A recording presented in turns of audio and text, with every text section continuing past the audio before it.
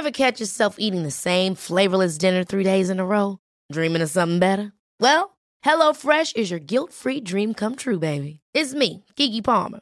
Let's wake up those taste buds with hot, juicy pecan-crusted chicken or garlic butter shrimp scampi. Hello Fresh. Stop dreaming of all the delicious possibilities and dig in at HelloFresh.com. Let's get this dinner party started.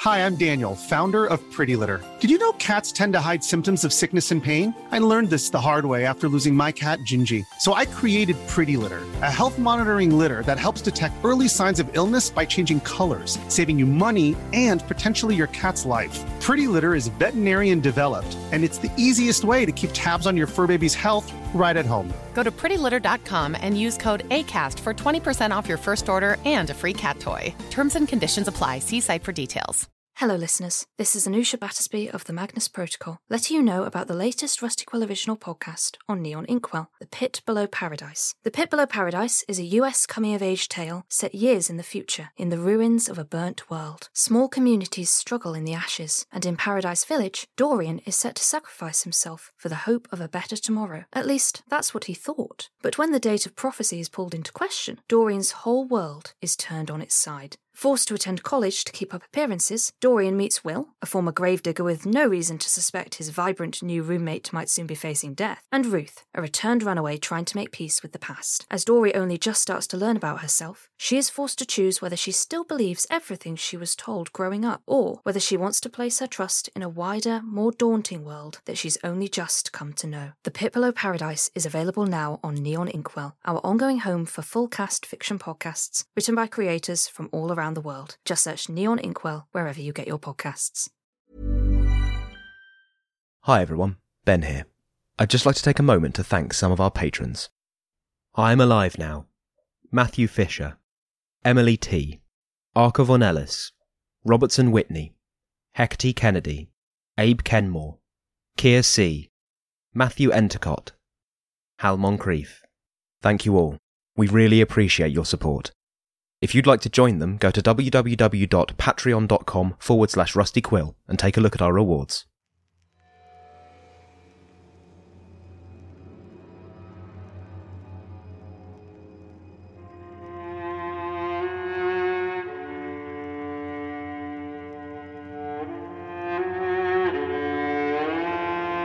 Rusty Quill presents The Magnus Archives.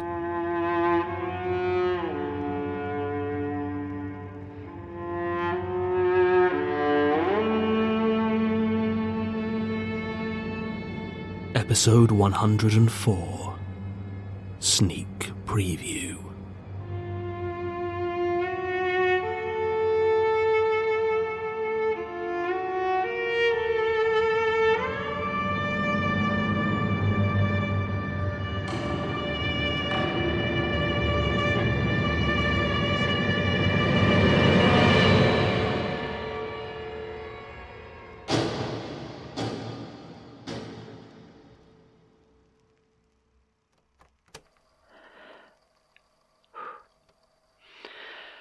Statement of Eduardo Acosta regarding the night of October 9th. Sorry. Oh, Christ, Tim! Oh, God, it's alright. It's just a shock. I didn't realise you were... I've been moving boxes in here for a while. Have you? Yeah.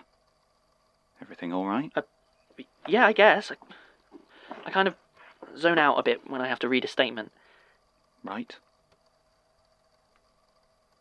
We'll see ya. Oh, no, Tim. Tim. Hmm? While I've got you, there's a book I was after for...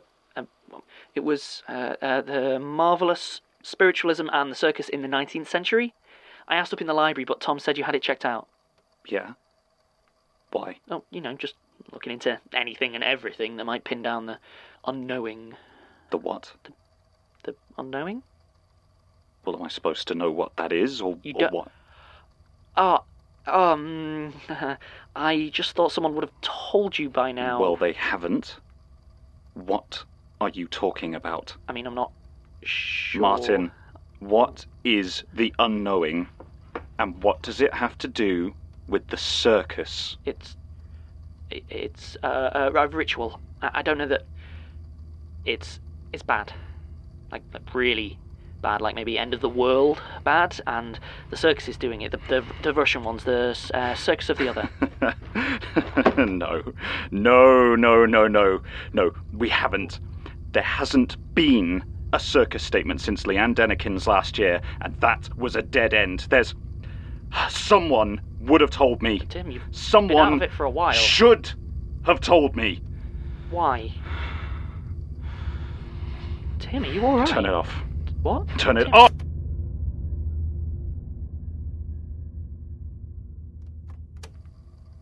Please, Tim. No. He needs to hear it. I don't care. He can't help if he doesn't know. I don't want his help, Martin. Elias seems to think that he's the best chance that we have to stop them. And what? I'm supposed to just trust Elias now? Please.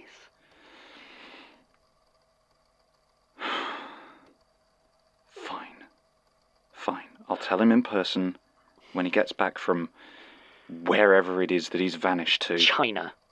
And if you try to tell him in person, you'll just end up at each other's throats. You know you will. Statement of Timothy Stoker on the disappearance of my brother Danny 4 years ago. June 14th, 2017. Thank you. Statement begins. My little brother Danny. He was always better than me. He was a couple of years younger, but by the time he hit 21, he was already taller, fitter, better looking. I mean, he didn't have my winning sense of humour, but he didn't need it. Charisma, it wasn't a problem for him. I think a lot of people in my situation would have been jealous, but not me. I was just proud of him. He was always doing some charity race or endurance course, getting modelling gigs while I worked quietly away in publishing. It made me smile. I remember he actually got a job doing some publicity shots for the company that owned my local gym. There was a good 5 months where, whenever I walked down to my offices, there he'd be, twice as large as life, smiling down from a poster and challenging me to take them up on their joining fee, or lack thereof. I never did, but it always brought a smile to my face when I saw it. We didn't really talk much, me and Danny. We were still pretty close, and he'd usually keep me updated on whatever his latest obsession was. He'd tend to throw himself into a thing completely for about 6 months, and, well, then he'd get bored, and something new would catch his eye. Like, back in 2013, it was urban exploration. He'd come down to London, stay with me for a couple of days, and we'd end up having drinks with Abigail Ellison, who's a mutual friend of ours from back home. Abby had been doing the urban exploration thing on and off for a few years, and was telling us a few of her close calls in some of the sites down near the old Docklands. As she talked, I was just watching Danny's eyes light up, and I knew exactly what was happening. His passion for sailing was starting to wane after almost a year, and I was sure I was watching him discover his next project. When Abby mentioned she had a trip lined up for the old Millennium Mills in Newham, well, it was pretty much a done deal. At the time, I quite liked the idea. It wasn't the weirdest thing to ever catch Danny's attention, not by a long shot, and secretly I thought he and Abigail would maybe make kind of a cute couple, so I was quite encouraging. Not that he needed it. It's weird, isn't it? The things that can change your life. You can plan for all the devastating, terrible possibilities you can imagine. And it will always be those tiny, unexpected things that get you. You know, the things that you never even noticed as they were happening, just nudging everything into motion. But even if there was a way I could have known, I really don't think I'd be able to have stopped him. So, for the next few months, that was it. My cool little brother was an urban explorer. It suited him.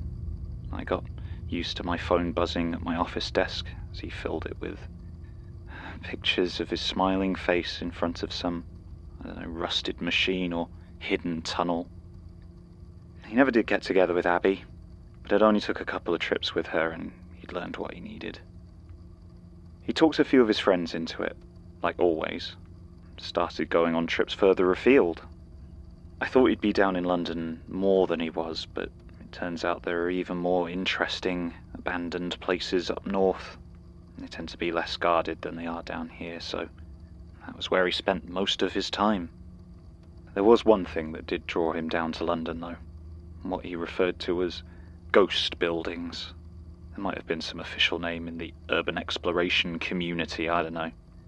He stopped using the jargon around me after I joked that Urbex sounded like a brand of drain cleaner.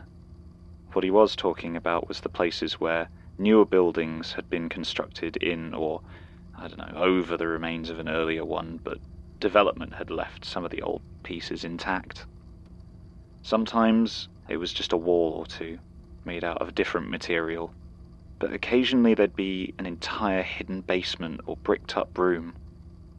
I don't know why, but Danny loved them. He talked for hours about crumbling pieces of history desperately clinging on to existence, but to be honest, I never really got it. I guess I didn't have to. Anyway, according to him, London had more of these ghost buildings than anywhere else in the country. He'd been exploring for a few months when he first mentioned Covent Garden Theatre. It had been destroyed by fire twice since it was first built in 1732, and he was convinced that the current building stood on top of floors and floors of hidden and abandoned ruins. The discarded cocoons of its previous life, as he once put it.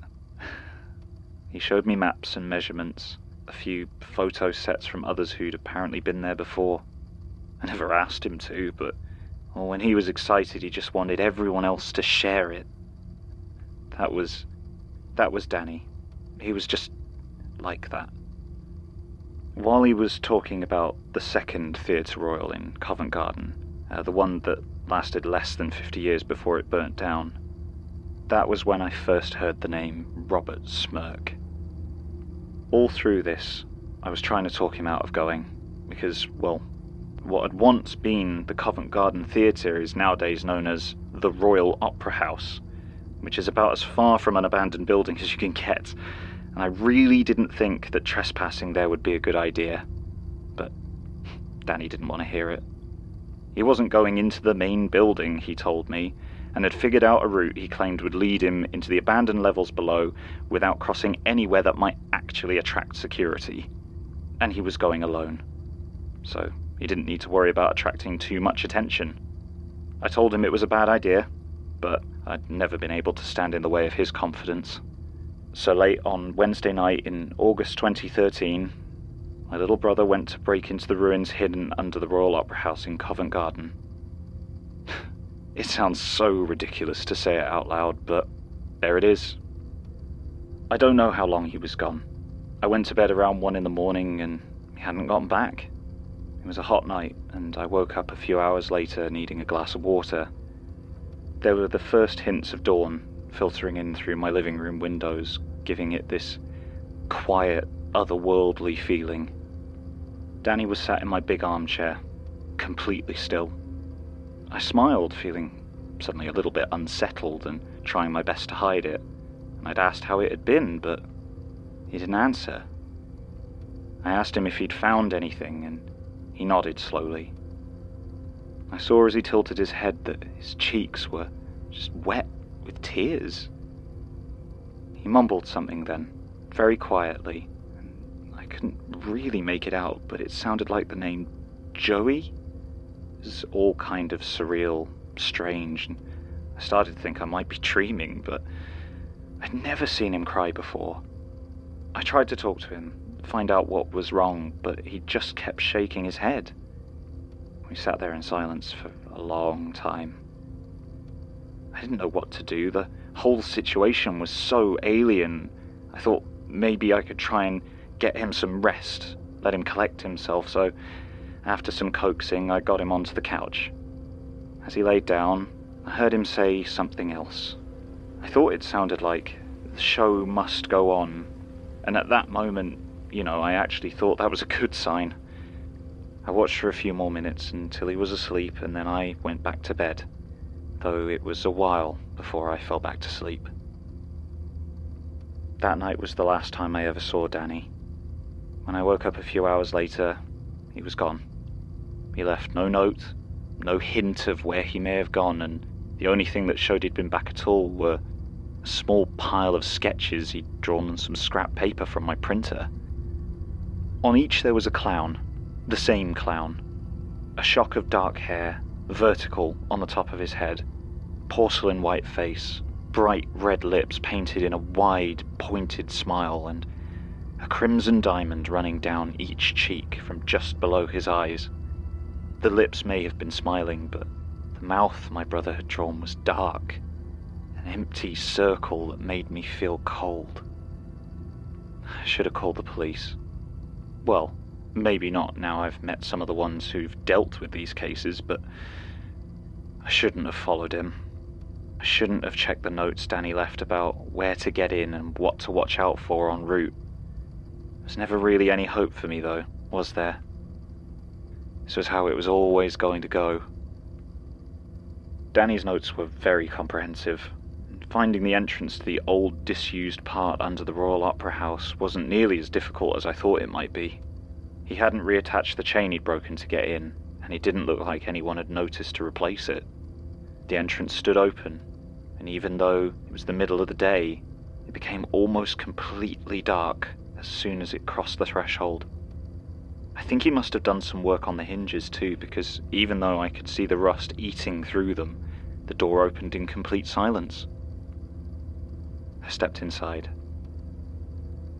Back then, I didn't know enough about Robert Smirke's architecture to recognize his work.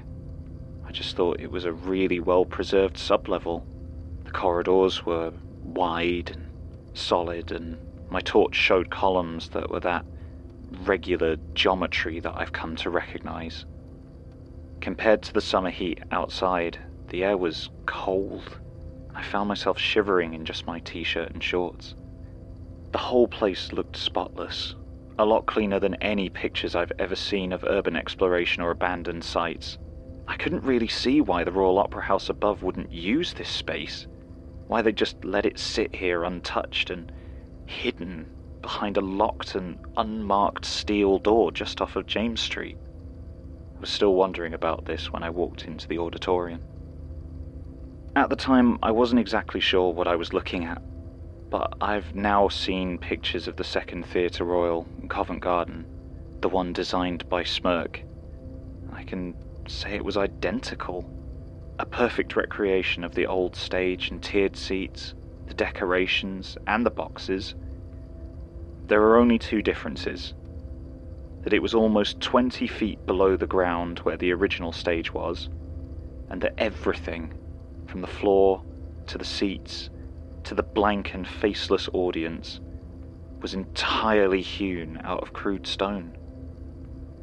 There was no light except for the headlamp I had taken from my brother's pack, and it swept over a full house, 4 levels of unmoving stone watches, 2 thumb-sized indentations focused towards the stage. There was nothing that indicated they were any newer than the rest of the place. I walked down the steps to the edge of the top level where I'd entered, and I looked down towards the stage.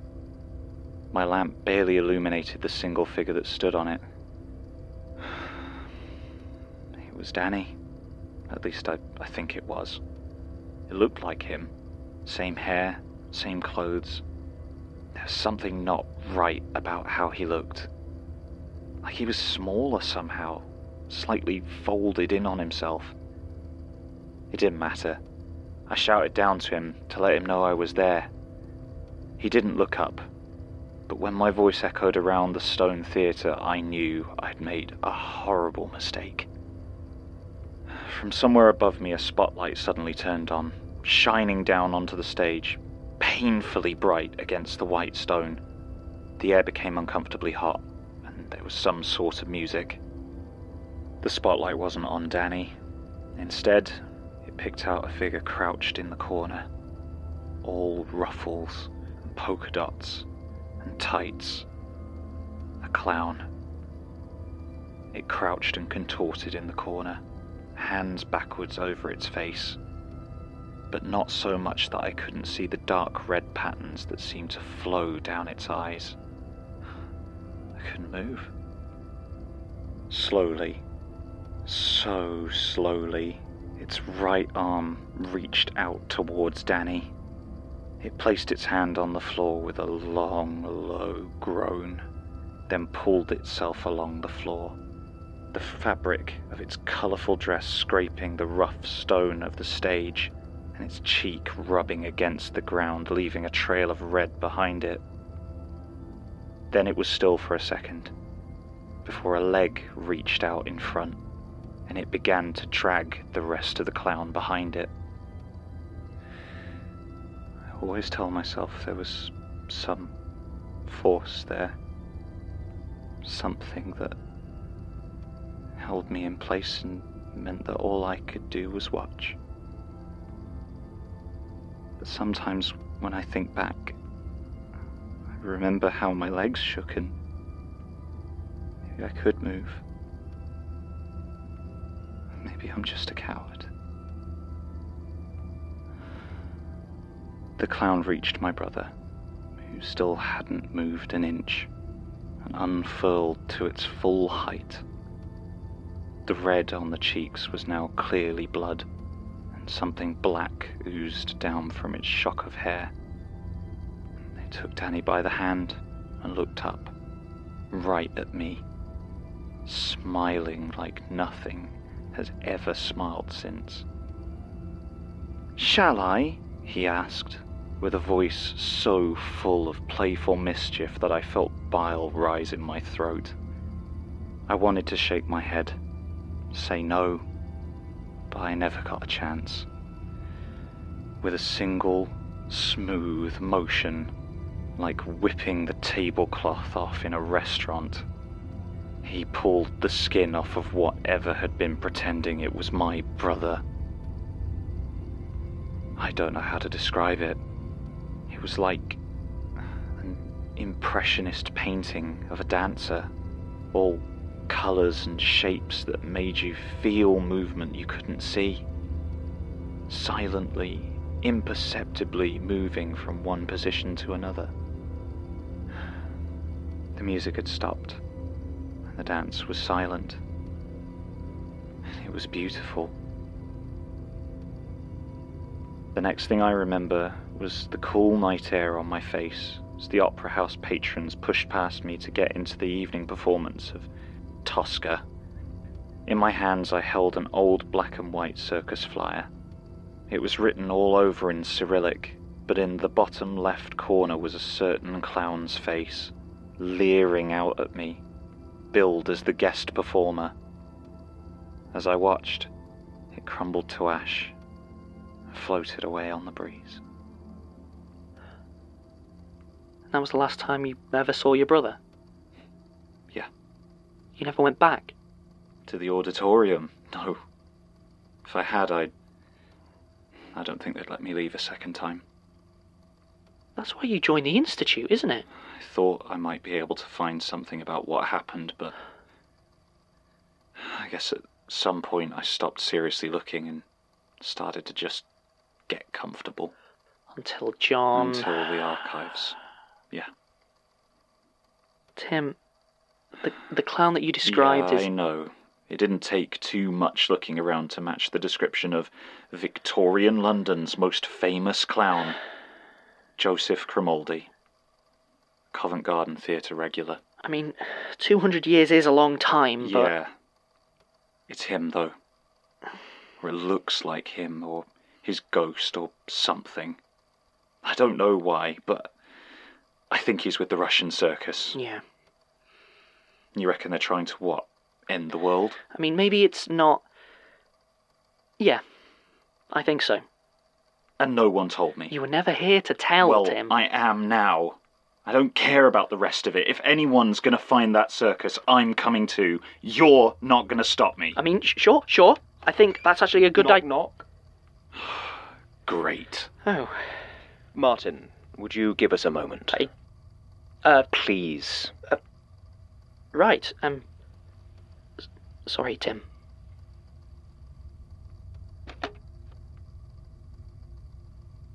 You were watching then? Most of it. Surprised you didn't know it already. That's your thing, isn't it? I knew there was some trauma that drew you to us, but I can't say I ever thought to look much deeper. An oversight, perhaps, but I'm looking now. All right. Hit me with your X-ray eyes then, boss. What do you see? Disruption. An unpredictable, angry man with nothing left but the desire to feel in some way revenged. Oh, terrifying. Surely only magic could have let you see so deep inside my very soul. Tim, I'm only going to tell you this once. Please stay away from the unknowing, the circus, all of it. I don't believe you can help, and I don't know what will happen if you get involved. Oh, sure. I'll just forget about it. Go back to sulking in a corner. Tim. Don't worry about me, boss. I'll just stop. It's what I'm best at, right? Don't want to get in the way of your evil plans, do I? I mean it, Tim. Oh, you mean it? Oh, well, that's different. Okay, well, let me tell you what.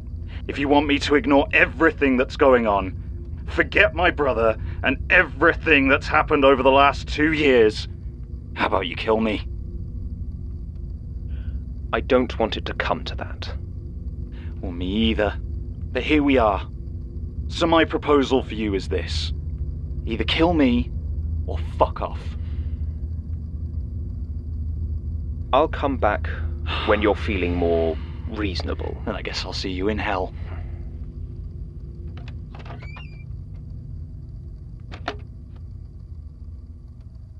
Oh, piss off.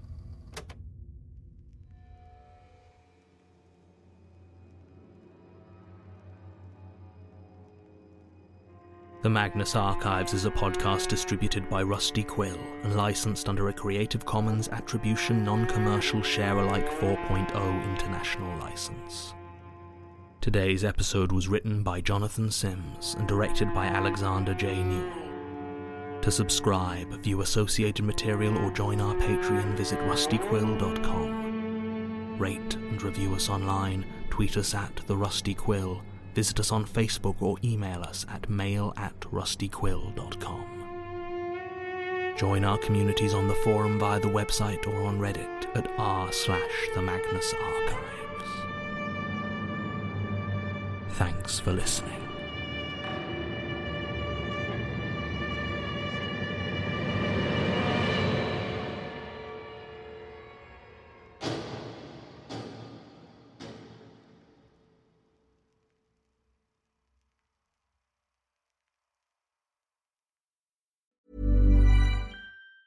Ever catch yourself eating the same flavorless dinner 3 days in a row? Dreaming of something better? Well, HelloFresh is your guilt-free dream come true, baby. It's me, Keke Palmer. Let's wake up those taste buds with hot, juicy pecan-crusted chicken or garlic butter shrimp scampi. Hello Fresh. Stop dreaming of all the delicious possibilities and dig in at HelloFresh.com. Let's get this dinner party started.